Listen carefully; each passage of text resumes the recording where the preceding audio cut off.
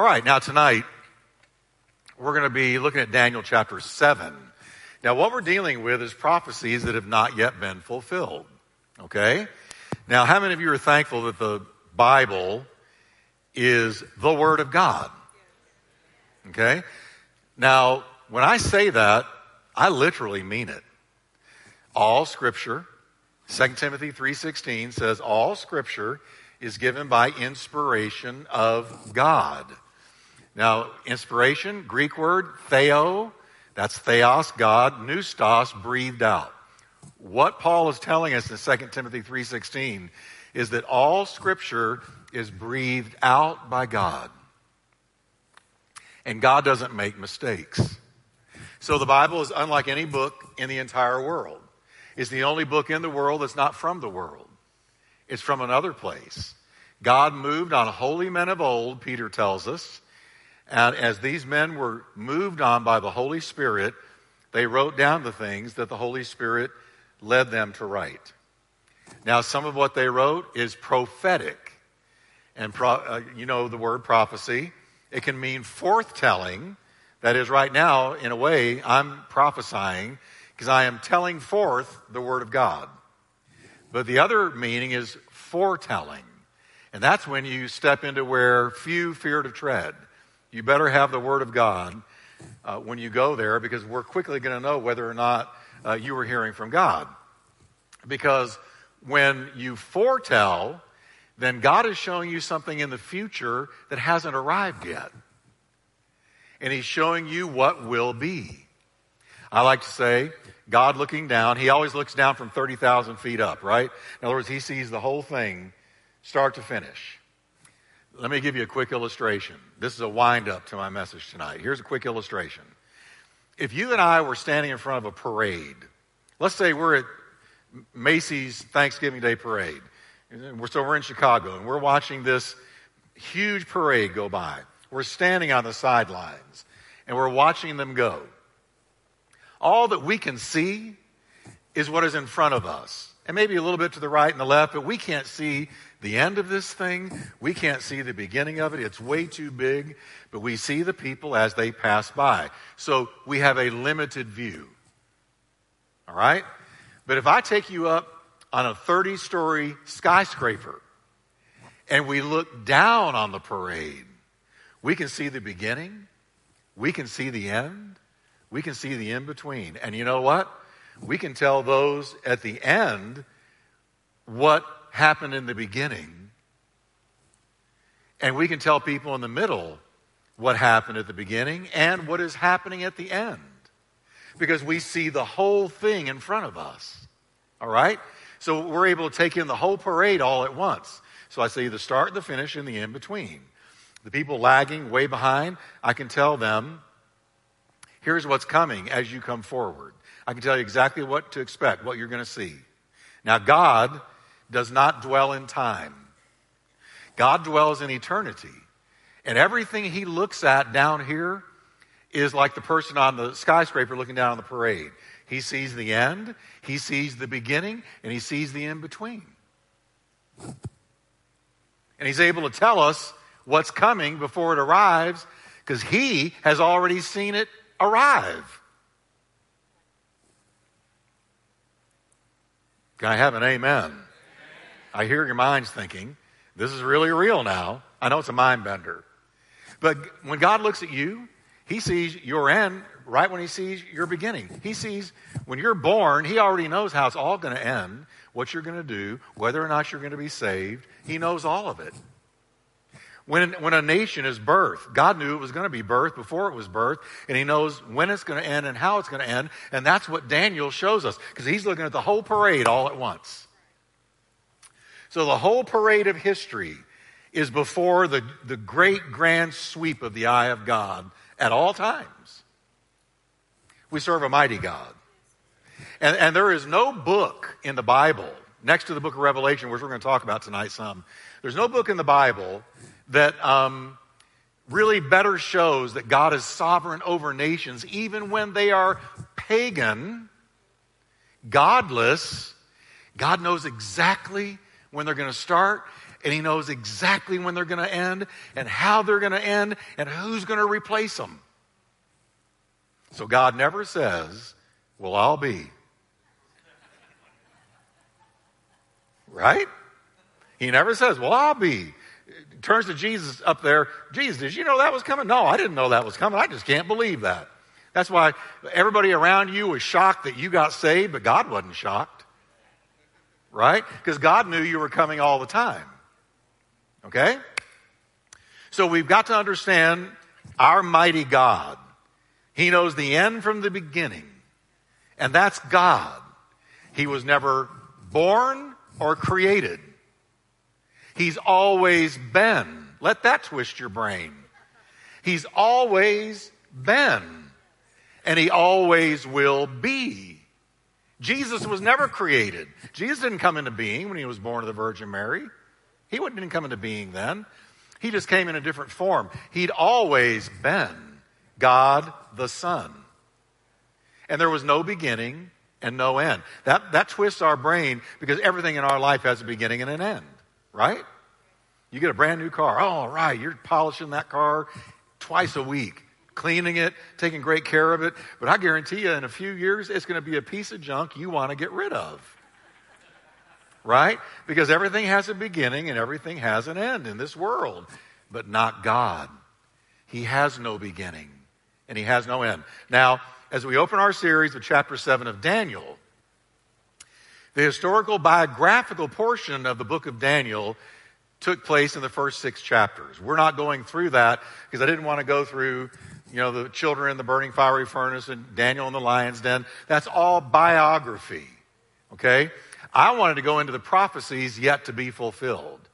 And when you start at Daniel chapter 7 through Daniel chapter 12, folks, listen to me. There are such profound prophecies, it's going to blow your mind.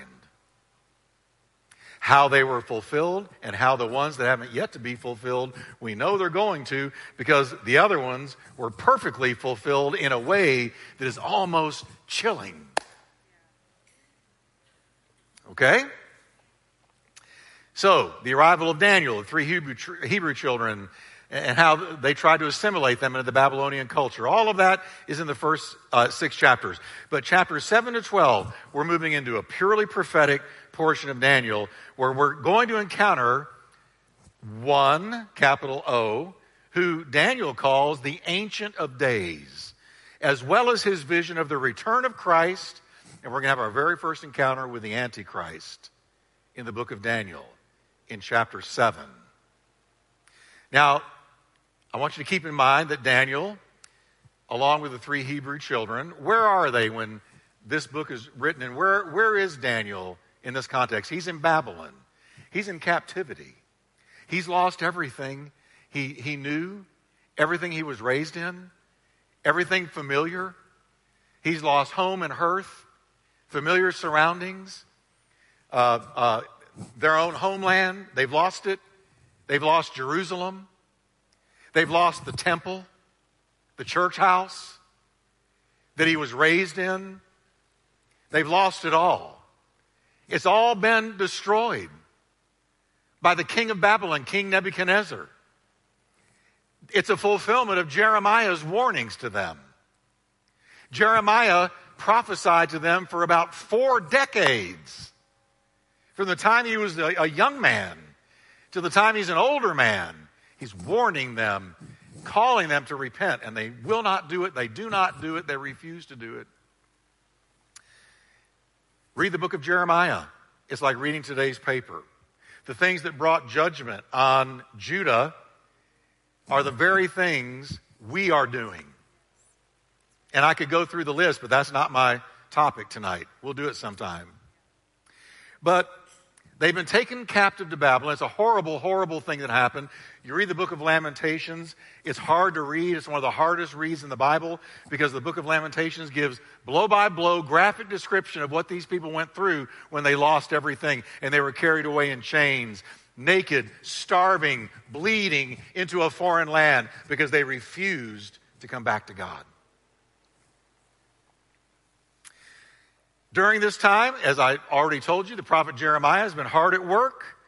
for decades trying to get them to repent.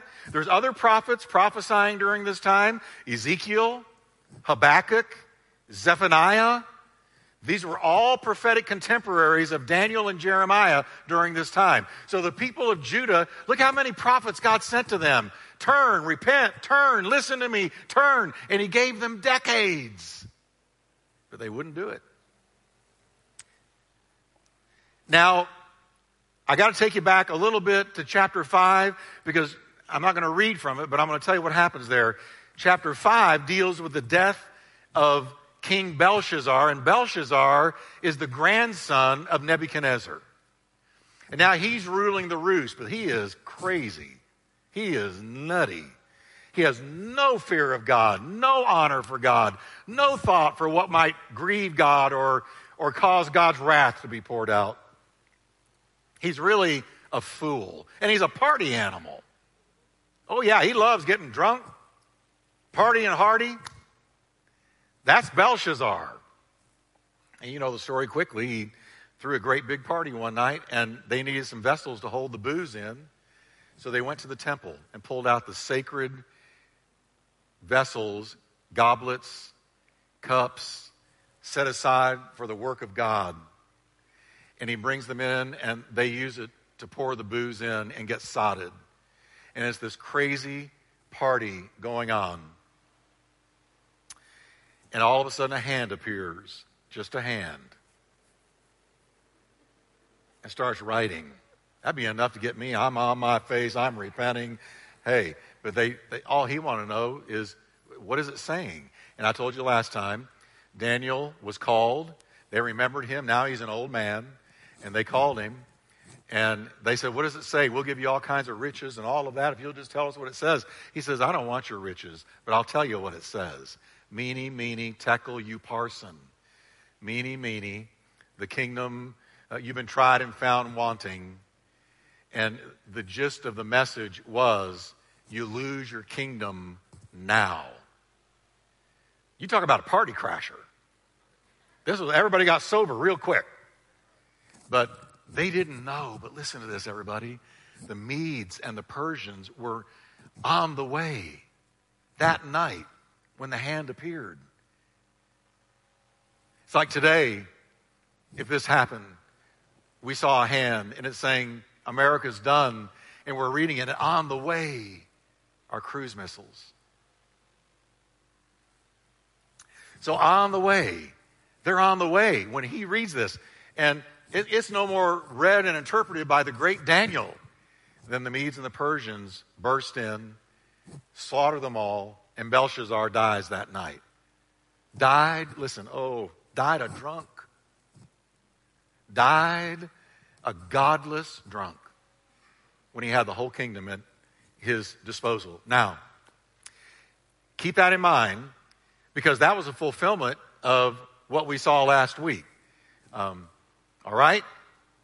We're going to see that chapter 7 begins with Daniel jumping back in time to the first year of Belshazzar's reign. That's the first thing we're going to read about, chapter 7, verse 1, where Daniel informs us he had a prophetic dream and vision. Now, here goes the dream and vision.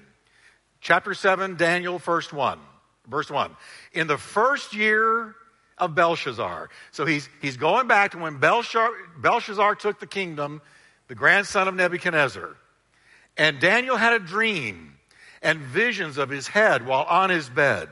Then he wrote down the dream, telling the main facts. And verse 2, Daniel spoke, saying, here's what I saw. I saw in my vision by night, and behold, the four winds of heaven were stirring up the great sea. That would be the Mediterranean.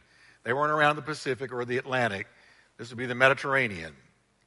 The four winds of heaven, from every direction, a mighty wind was blowing, and it was tossing the sea up, causing the sea to have mighty waves from every direction. And four great beasts, verse 3, came up out of the sea. Four great beasts, each one different from the other. This is a dream, amen? And this is not from too much pizza at night, can I just say? This is from the Holy Ghost. Four great beasts. Now, as we look at these four beasts, everybody, you're going to recognize a strong similarity to the dream that Nebuchadnezzar had in chapter 2 of the giant statue that we looked at last time. Because it is likewise a prophecy, same thing, of 4 kingdoms, each beast representing one of those kingdoms. Now, just to take you back quickly, Nebuchadnezzar had a dream of a great statue. And the head of gold represented Babylon. Then you had the Medes and the Persians represented as silver. Then you had the Greeks represented as brass. Then you had the Romans represented as iron. And Nebuchadnezzar's dream, interpreted by Daniel, was prophetic, reaching about 500 to 600 years into the future. 6 centuries into the future. He saw 6 centuries into the future. And God gave that dream to a pagan king. And Daniel said, you're the head of gold, Nebuchadnezzar, Babylon. But Babylon's not going to last. Babylon's going to go away. It's going to be replaced by the Medes and the Persians. They're going to rule for a while, and they're going to be overtaken by the Greeks. And then the Greeks are going to rule for a while, and they're going to be overtaken by the Romans. And this, like I said, 6 centuries of future prediction in that dream. Wow. But see, we got the same idea here in this one. So hang with me. Remember that now, because this is sort of a repeat with different illustrations, so that, man, we get it. We know these kingdoms are coming, right? All right.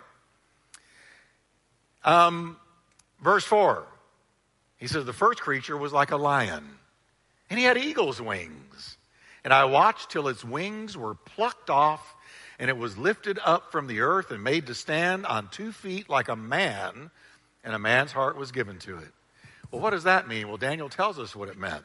This first kingdom, represented by a lion with eagle's wings, is Babylon. Just like the head of gold in the statue, this lion-like creature is Babylon as well. Different illustration, different dream. The wings like an eagle represent unrestrained flight. Babylon was king of the earth, and Babylon did what it pleased. Nobody could pull it down from its eagle-like flight.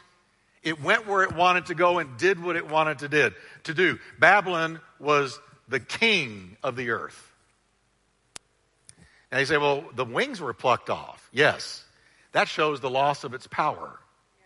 Being lifted from the earth and made to stand with a man's heart is likely picturing the time Nebuchadnezzar, you'll remember, is in Daniel chapter 4, when Nebuchadnezzar lost his mind because of his pride. And for 7 years, everybody, he crawled on all fours in fields and pastures like an animal. His fingernails grew out like bird's claws. His hair, oh man, was a mess. No barber for 7 years, come on. And he's crazy. And after 7 years, his sanity was restored to him. And he lost his sanity because he took credit for Babylon instead of giving the glory to God. And God brought him down. And when he came out of that madness, he was saying, the Lord, he is God. The Lord, he is God. The Lord, he is God. All right, but now we go to a second beast. Verse 5. And suddenly another beast, a second one like a bear. It was raised up on one side. It had 3 ribs in its mouth between its teeth. And they said thus to it, arise, devour much flesh. Now the bear represents the Medes and the Persians. They came in and conquered Babylon in one night. And in Nebuchadnezzar's dream, the parallel is the silver portion of the statue. So you got the chest and the arms of silver. Isn't it interesting? 2 arms, 2 kingdoms, Medes and Persians. That was the silver. And you know what we know about the Medes and the Persians? Remember, the bear was on its side, 3 ribs in its mouth, and they said to the bear, devour much flesh. In other words, you are a killing predatory machine. And here's what we know about the Medes and the Persians. They were a bloodthirsty, warlike people. Hence the words arise and devour much flesh totally makes sense when you look at the Medes and the Persians and how they behave themselves on earth. You say, well, what were the three ribs in the bear's mouth? Well, we know what they were. They were Egypt, Lydia, and Babylon, because those are the ones the bear of the Medes and the Persians attacked and devoured. Everybody say God's word is amazing. See, we have a great advantage tonight. Our advantage is we can look back on history and see what people in Daniel's day could not see. They could have the dream. He could interpret the dream supernaturally, but they couldn't see how it was all going to go down and who was going to be involved. But we can look back in history and see exactly how it went down and that the prophecy, the dream, was fulfilled to the letter.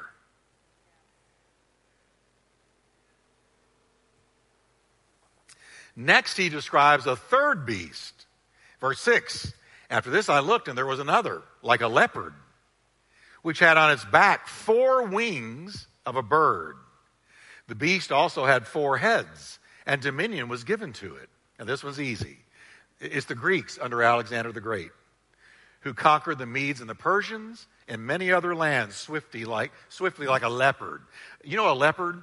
If you take a leopard out and he sees an antelope way down the way, do you know that leopard can hit 80 miles per hour? In short bursts, 80 miles. Think about that. Go down the highway, not tonight, I'm not telling you to do it. Imagine it with me. But if you're going down the highway at 80 miles an hour, roll down your windows and just see how fast that is. Just the wind. But a leopard can run 80 miles an hour in short bursts. And that's what Alexander was like. Do you know that Alexander was taught by Aristotle? Okay? And he was a little short fella, but he was a military genius, brilliant. And do you know that he died when he was 34 as an alcoholic and died of some disease? But before he died at 34 years of age, he had conquered the known world. And he had turned the world Greek. And this was God's way, by the way, to prepare the way for the Greek language to be the language God chose to write the New Testament in. Because Alexander and his conquering all these lands, it turned all of them Greek. They were introduced to the Greek culture, the Greek language. And the Greek language became universal. And here we got now, when the next beast takes over, which is the Romans, and we got Jesus coming during the Roman rule. And what is the language? It's Greek. And it's the Koine Greek, we call it. Koine. Koine. That means the common Greek language, the common spoken Greek of the world. And it was the greatest language in the world for the New Testament to be written in, because it's wider, deeper, broader, higher, has far greater depth than the English language. It's very descriptive. That's free. That's not in my notes. I'm just telling you, it's cool watching God. And you know when this happened? You know when Alexander did all this? He did it during the intertestamental period, because Malachi closed out his prophecy. Book of Malachi, the last thing in the Old Testament, for 400 years, there's no prophetic word at all. All they had was the Old Testament. And during these 400 years, so many things happened to set up the arrival of Jesus Christ. And one of them was the Greek language. Now, where was I? Oh, yeah. It was Alexander the Great, and it's the Greeks, this leopard animal that was seen. But notice, he had 4 wings of a bird. Now, just so you can keep tracking with me, in chapter 2, when Nebuchadnezzar had the dream of the statue, Alexander the Great and the Greeks are the belly and thighs of brass on Nebuchadnezzar's vision of this great statue. So those are the belly and thighs of brass. And when Alexander died, this explains the four wings. Because when Alexander died, his kingdom was divided amongst four, not three, not six, not two, four of his generals. Which accounts for the third beast having four heads.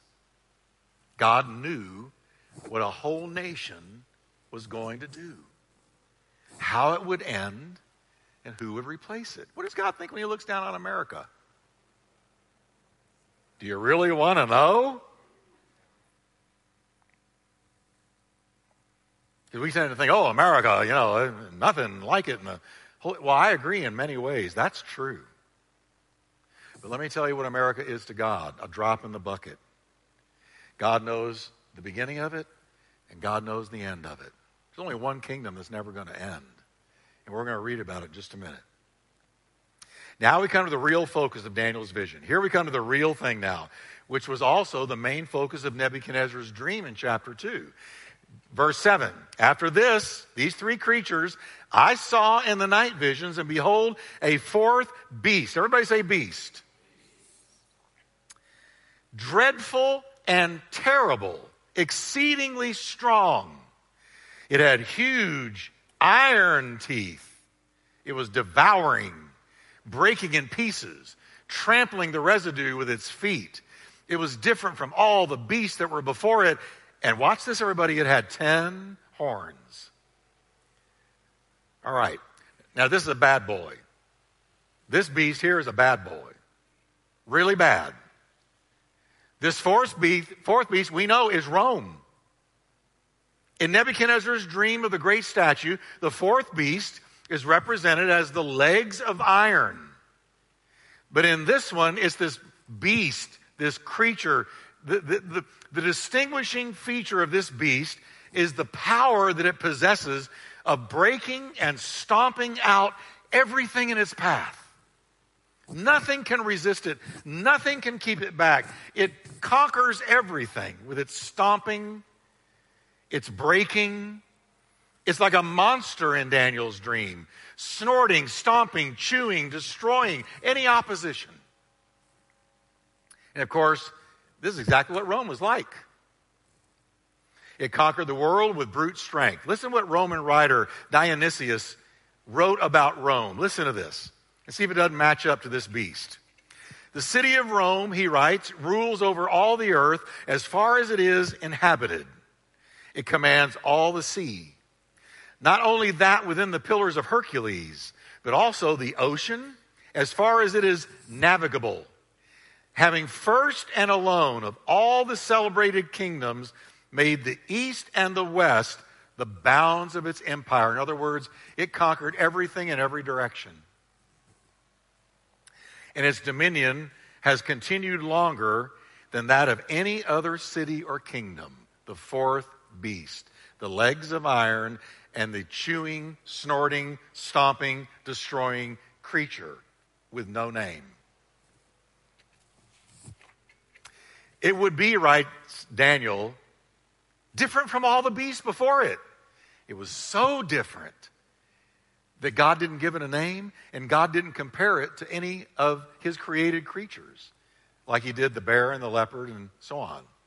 No, he said there's no comparison. There's no creature I made to compare this fourth kingdom to. It's nameless. And at the very end of verse 7, Daniel adds that it has 10 horns. Now, we're going to go into some symbolism, Bible symbology, all right? So really watch this now, because this matters. Horns. When God says something like this, he says, I see this terrible creature. He stomps and destroys everything in his path, but he's got 10 horns. That matters. The Holy Ghost moved on Daniel to write that down. That's part of the dream. The Holy Ghost inspired that picture. So we need to look at it. What are horns in the Bible? They are symbols of power and they're symbols of authority. Anytime you see a horn, it's a symbol of political authority, generally, usually. And here we are immediately reminded of the same description of a beast with 10 horns in none other than the book of Revelation. Now I want everybody to perk up and listen to this. Watch this now. Let me tell you something about your Bible. All of it agrees. It is a book of incredible unity. It does not contradict itself. You know why? Though it has over 40 human authors, and are you ready? Was written within a 1,500-year time span. It all agrees because it was written by the same Holy Spirit. That's why it's such an amazing book. You don't see Daniel going, well, I disagree with John the Revelator, or John the Revelator saying, you know what, I know what Daniel said, but I got a different take on this. Daniel was centuries and centuries before John. But watch what we read. Revelations 13:1. Then I, John, stood on the sand of the sea, and I saw a beast. How did Daniel describe this thing? Beast. I saw a beast rising up out of the sea, having 7 heads and what? 10 horns. And on his horns, 10 crowns. And on his heads, a blasphemous name. Now, these 10 horns, Daniel saw and John saw, represent 10 kingdoms. All right? Remember the horn, political authority. 10 kingdoms that will ally themselves with a reborn, reappearing Rome when Antichrist appears, who Daniel describes next. Now, I'm going to stop before I read about Antichrist. What was Rome often called? The city of how many hills? 7. Rome is called the city of 7 hills. So we know that what we're about to read here about the Antichrist and this 10-nation confederacy that will appear in the last days, we're going to know that this is going to happen in Europe where Rome is. Okay? Because city of 7 hills, that's the 7 heads. Now, let's continue. Verse 8. John, the Revelator, says, I was considering the horns, and there was another horn, a little one, coming up among them, before whom 3 of the first horns were plucked out by the roots. And there, in this horn, we're reading about the Antichrist here, everybody. In this horn, the little horn, were eyes like the eyes of a man, and a mouth speaking pompous, arrogant words. Antichrist is the little horn. At first, he's inconspicuous, and that's why he's called the little horn. All right? Notice how it says he comes up among the 10. So the little horn appears when the 10 have already come together, and here comes this little horn. And with the little horn, the Antichrist appears on the world stage. Apparently, because Daniel tells us later, he very rapidly gains power. And he does it by flattery and political genius. He very quickly gains power and control. And apparently there are 3 of these kingdoms represented by 3 of the horns that resist him. They don't want, no, I don't like what you're doing. I don't want to be a part of what you're doing. They resist him. And Antichrist, who is demon-possessed like nobody else in the history of the world, overthrows them. And notice he says they're plucked out by the roots. I mean, he does away with them. They're gone for good. He's ruthless. I want you to notice his personality. He's pompous. He's arrogant. He speaks proudly and boastfully. And he's filled with himself.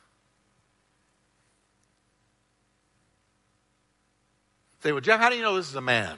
Because every time in the Bible, 2 Thessalonians, we can go to so many places where in the Greek language, he is referred to in the masculine gender. No doubt about it. Antichristos. OS is masculine ending. Antichristos. So he's referred to in the masculine gender, not neuter, not female, not neuter where you can say, well, it could be anything, but no, masculine, singular, male. Next in verse 9, Daniel's vision takes him to the end of the world as we know it. Look at these words very carefully. Verse 9. I watched till thrones were put in place. Now everybody say with me, these are prophecies not yet happened. I told you I was going to be looking at things that haven't yet happened. We're reading some right now. Daniel says, I watched. Now he's looking way at the end of all time. That's how far reaching his dream was. I watched till thrones were put in place. Now, we learned about horns. What about thrones?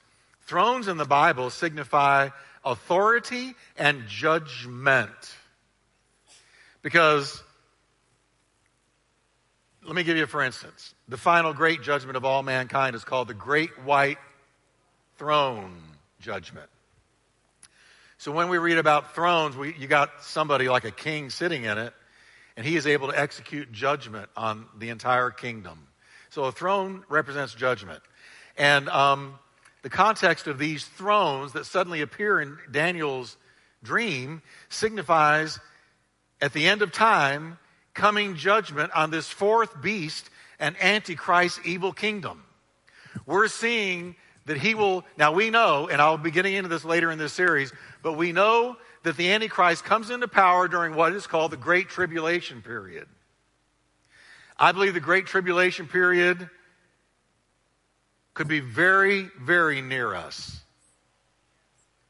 because of the way everything has set up prophetically according to the Scriptures. And Antichrist comes into power during the Great Tribulation period, and he is in power for 7 years. The first 3.5 years, it looks like everything is hunky-dory. The second 3.5, all hell breaks loose on earth. I'll go into that later in this series. So, at the end of that 7 years, what we're reading here is thrones are set up. God is getting ready to judge. God is getting ready to put an end to this final, consummate, worst manifestation of evil in the history of the world. Antichrist will make Hitler look like romper room. Because he persecutes the Jews way beyond what Hitler did. And Hitler was a monster. But he was a type and a shadow of Antichrist. Then Daniel, while he sees these thrones setting up, Daniel sees something else. Quote, and the Ancient of Days was seated. Capital A, capital D. The Ancient of Days. That's a noun. He's calling somebody by this name. Ancient of Days. The phrase Ancient of Days means he who is most ancient as to days. Well, who's the most ancient as to days? God. An eternal one. God. Then watch how he describes the Ancient of Days. His garment was white as snow, and the hair of his head was like pure wool. Where have we heard that? Again, we go to the Revelation of John. Look what John writes. Revelation chapter 1, John is about to be really exposed to. He's about to receive the entire book of Revelation. He's sitting on the Isle of Patmos. He's an old man.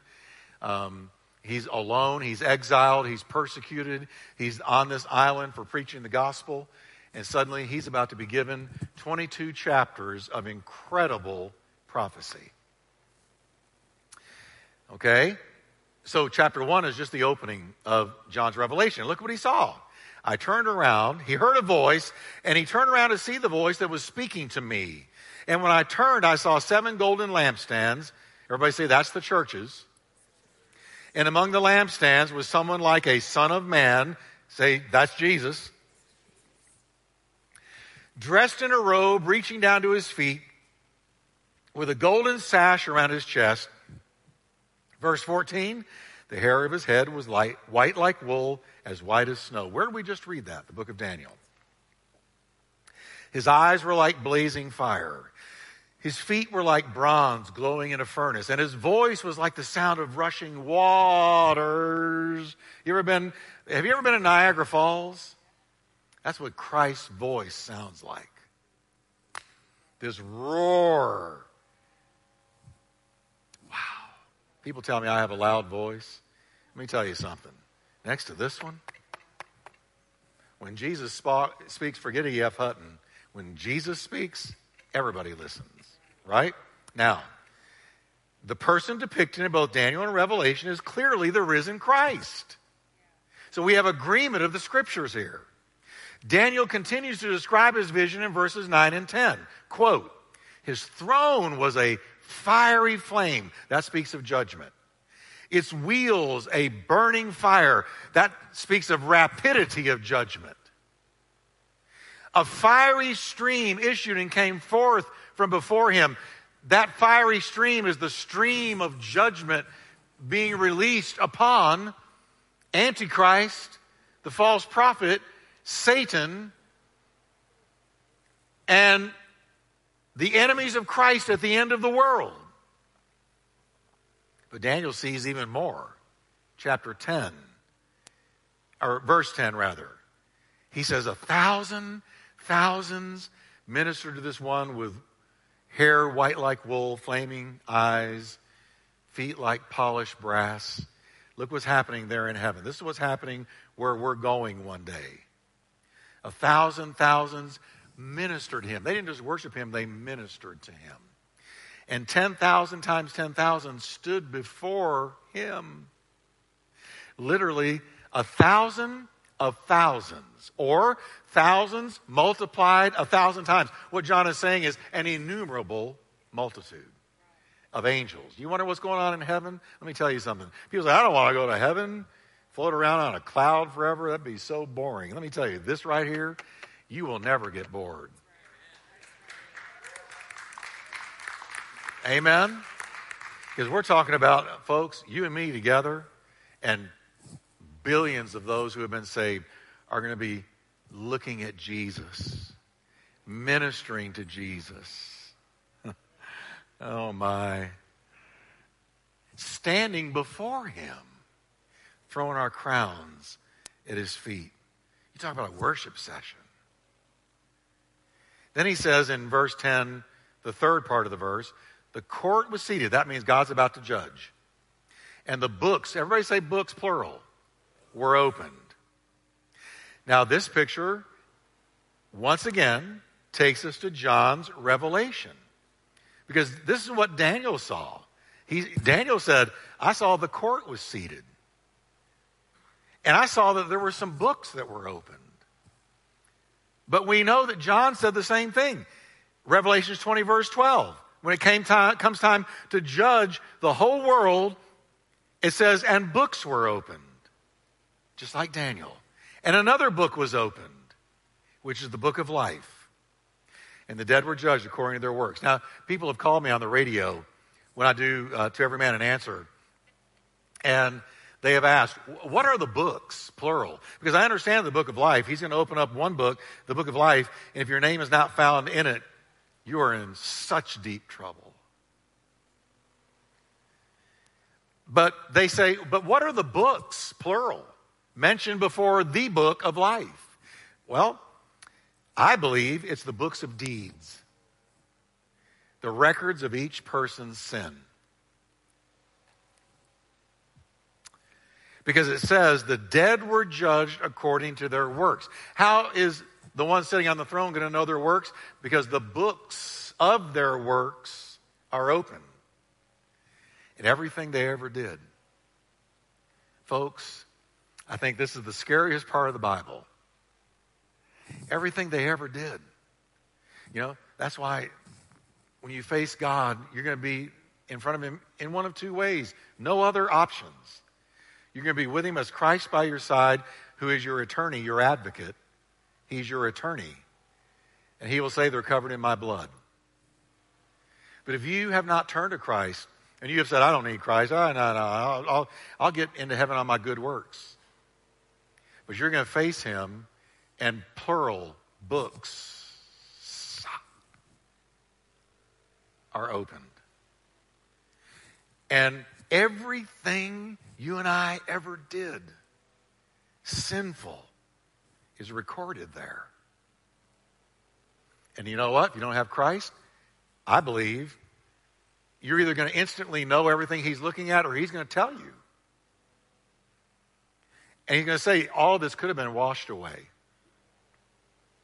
But you didn't let me wash it away. Through the shed blood of my son on the cross of Calvary, who bled and died for our sins. Muhammad didn't die for you. Buddha didn't die for you. The 1,001 gods of Hinduism didn't die for you. Only Jesus Christ, the Son of the living God, died for you and me. And only his shed blood is going to vindicate us. This is sobering stuff, y'all. Sobering stuff. The dead were judged according to their works. And so here in Scripture we have the repeated prediction of a solemn day of approaching judgment. Daniel, the thrones were set. John, I saw a great white throne. Same thing. Next, Daniel's attention is again turned to the Antichrist. We're coming down to the end tonight. Verse 11. I watched then because of the sound of the pompous words which the horn was speaking. I watched till the beast was slain and its body destroyed and given to the burning flame. Now again, we have an exact parallel prophecy in Revelations 20:10, where we find Satan, the Antichrist, and the false prophet all thrown into the lake of fire, just like we just read. Daniel calls it a burning flame. John calls it the lake of fire. Same idea. And I'm going to read it. And the devil, John writes in the Revelation, and the devil who deceived them was thrown into the lake of burning sulfur, where the beast, that's the false, the beast, that's his kingdom, and the false prophet had been thrown. They will be tormented day and night forever and ever. So Satan, the Antichrist, and the false prophet, listen, are going to be the first three creatures, humans and spiritual being, to ever break open the lake of fire. Do you know that right now there's nothing in the lake of fire? People say, what about people who have gone to hell? They're in Hades. They're awaiting the judgment, because the Bible says death and Hades, when the great white throne judgment rolls around, death and Hades are going to spew up the dead that are in them. So if you die without Christ, you don't go to the burning lake of fire because nothing is there yet. But you go to Hades. And there you wait, wishing that there could be a drop of water put on your burning tongue. I'm just quoting Jesus.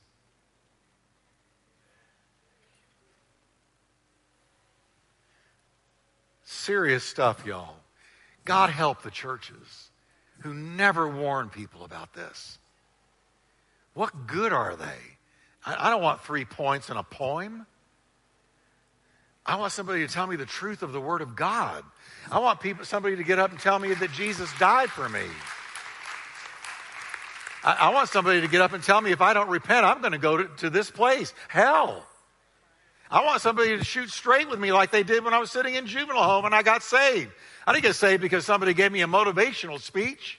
You got it going on, guy. Even though you're in jail, you can get out of here and make something of yourself. No. That preacher put his long, bony finger in my face and said, Jesus died for you so you won't go to hell. And it struck me right between the eyes.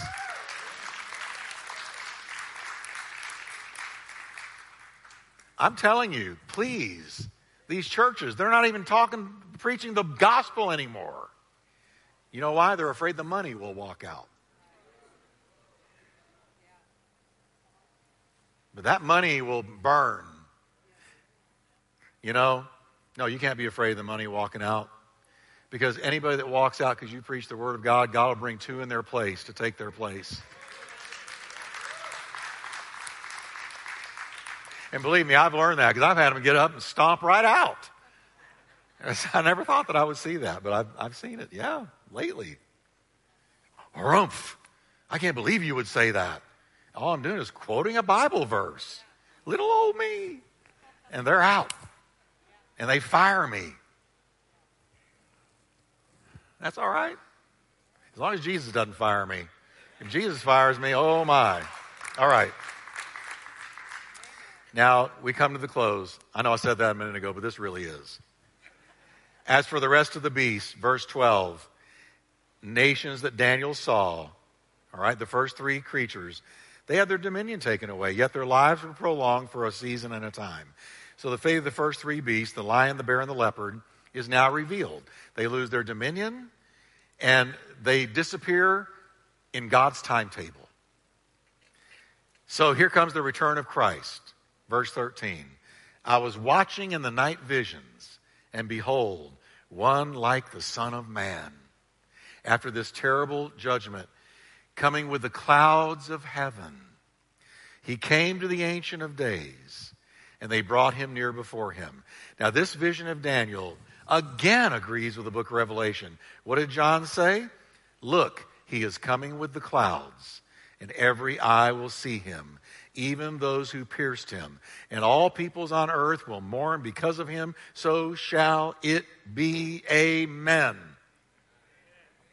Now, folks, when Scripture so clearly and dramatically agrees like this, Daniel and John have, then you can mark it down. It's going to happen. Verse 14, and let's stand together to read this. We're going to read it together. You can read it with me. I think we're going to have it up there. But this is, now the judgment has happened. Here comes Christ. He's returning. And I want you to look at how time, as we have known it, ends. This is how it ends. Let's read it.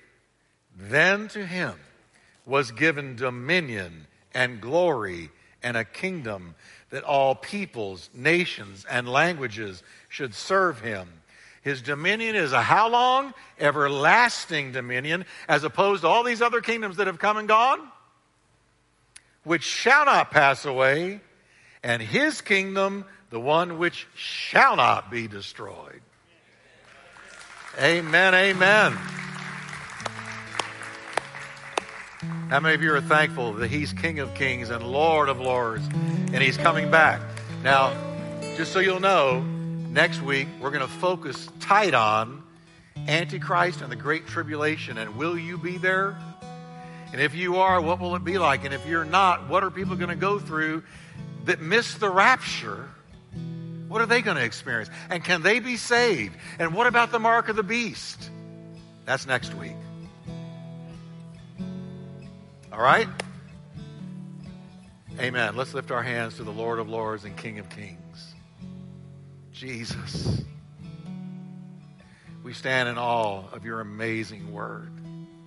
What can we say, Lord? Our mighty God, who stands at the end of something and sees the end before the beginning starts. Lord, we are all in your nail-scarred hand. We will live as long as you want us to, and when we pass from this earth, we will go into your presence. And we will minister to you with the angels of God and with all the redeemed saints of the Lord.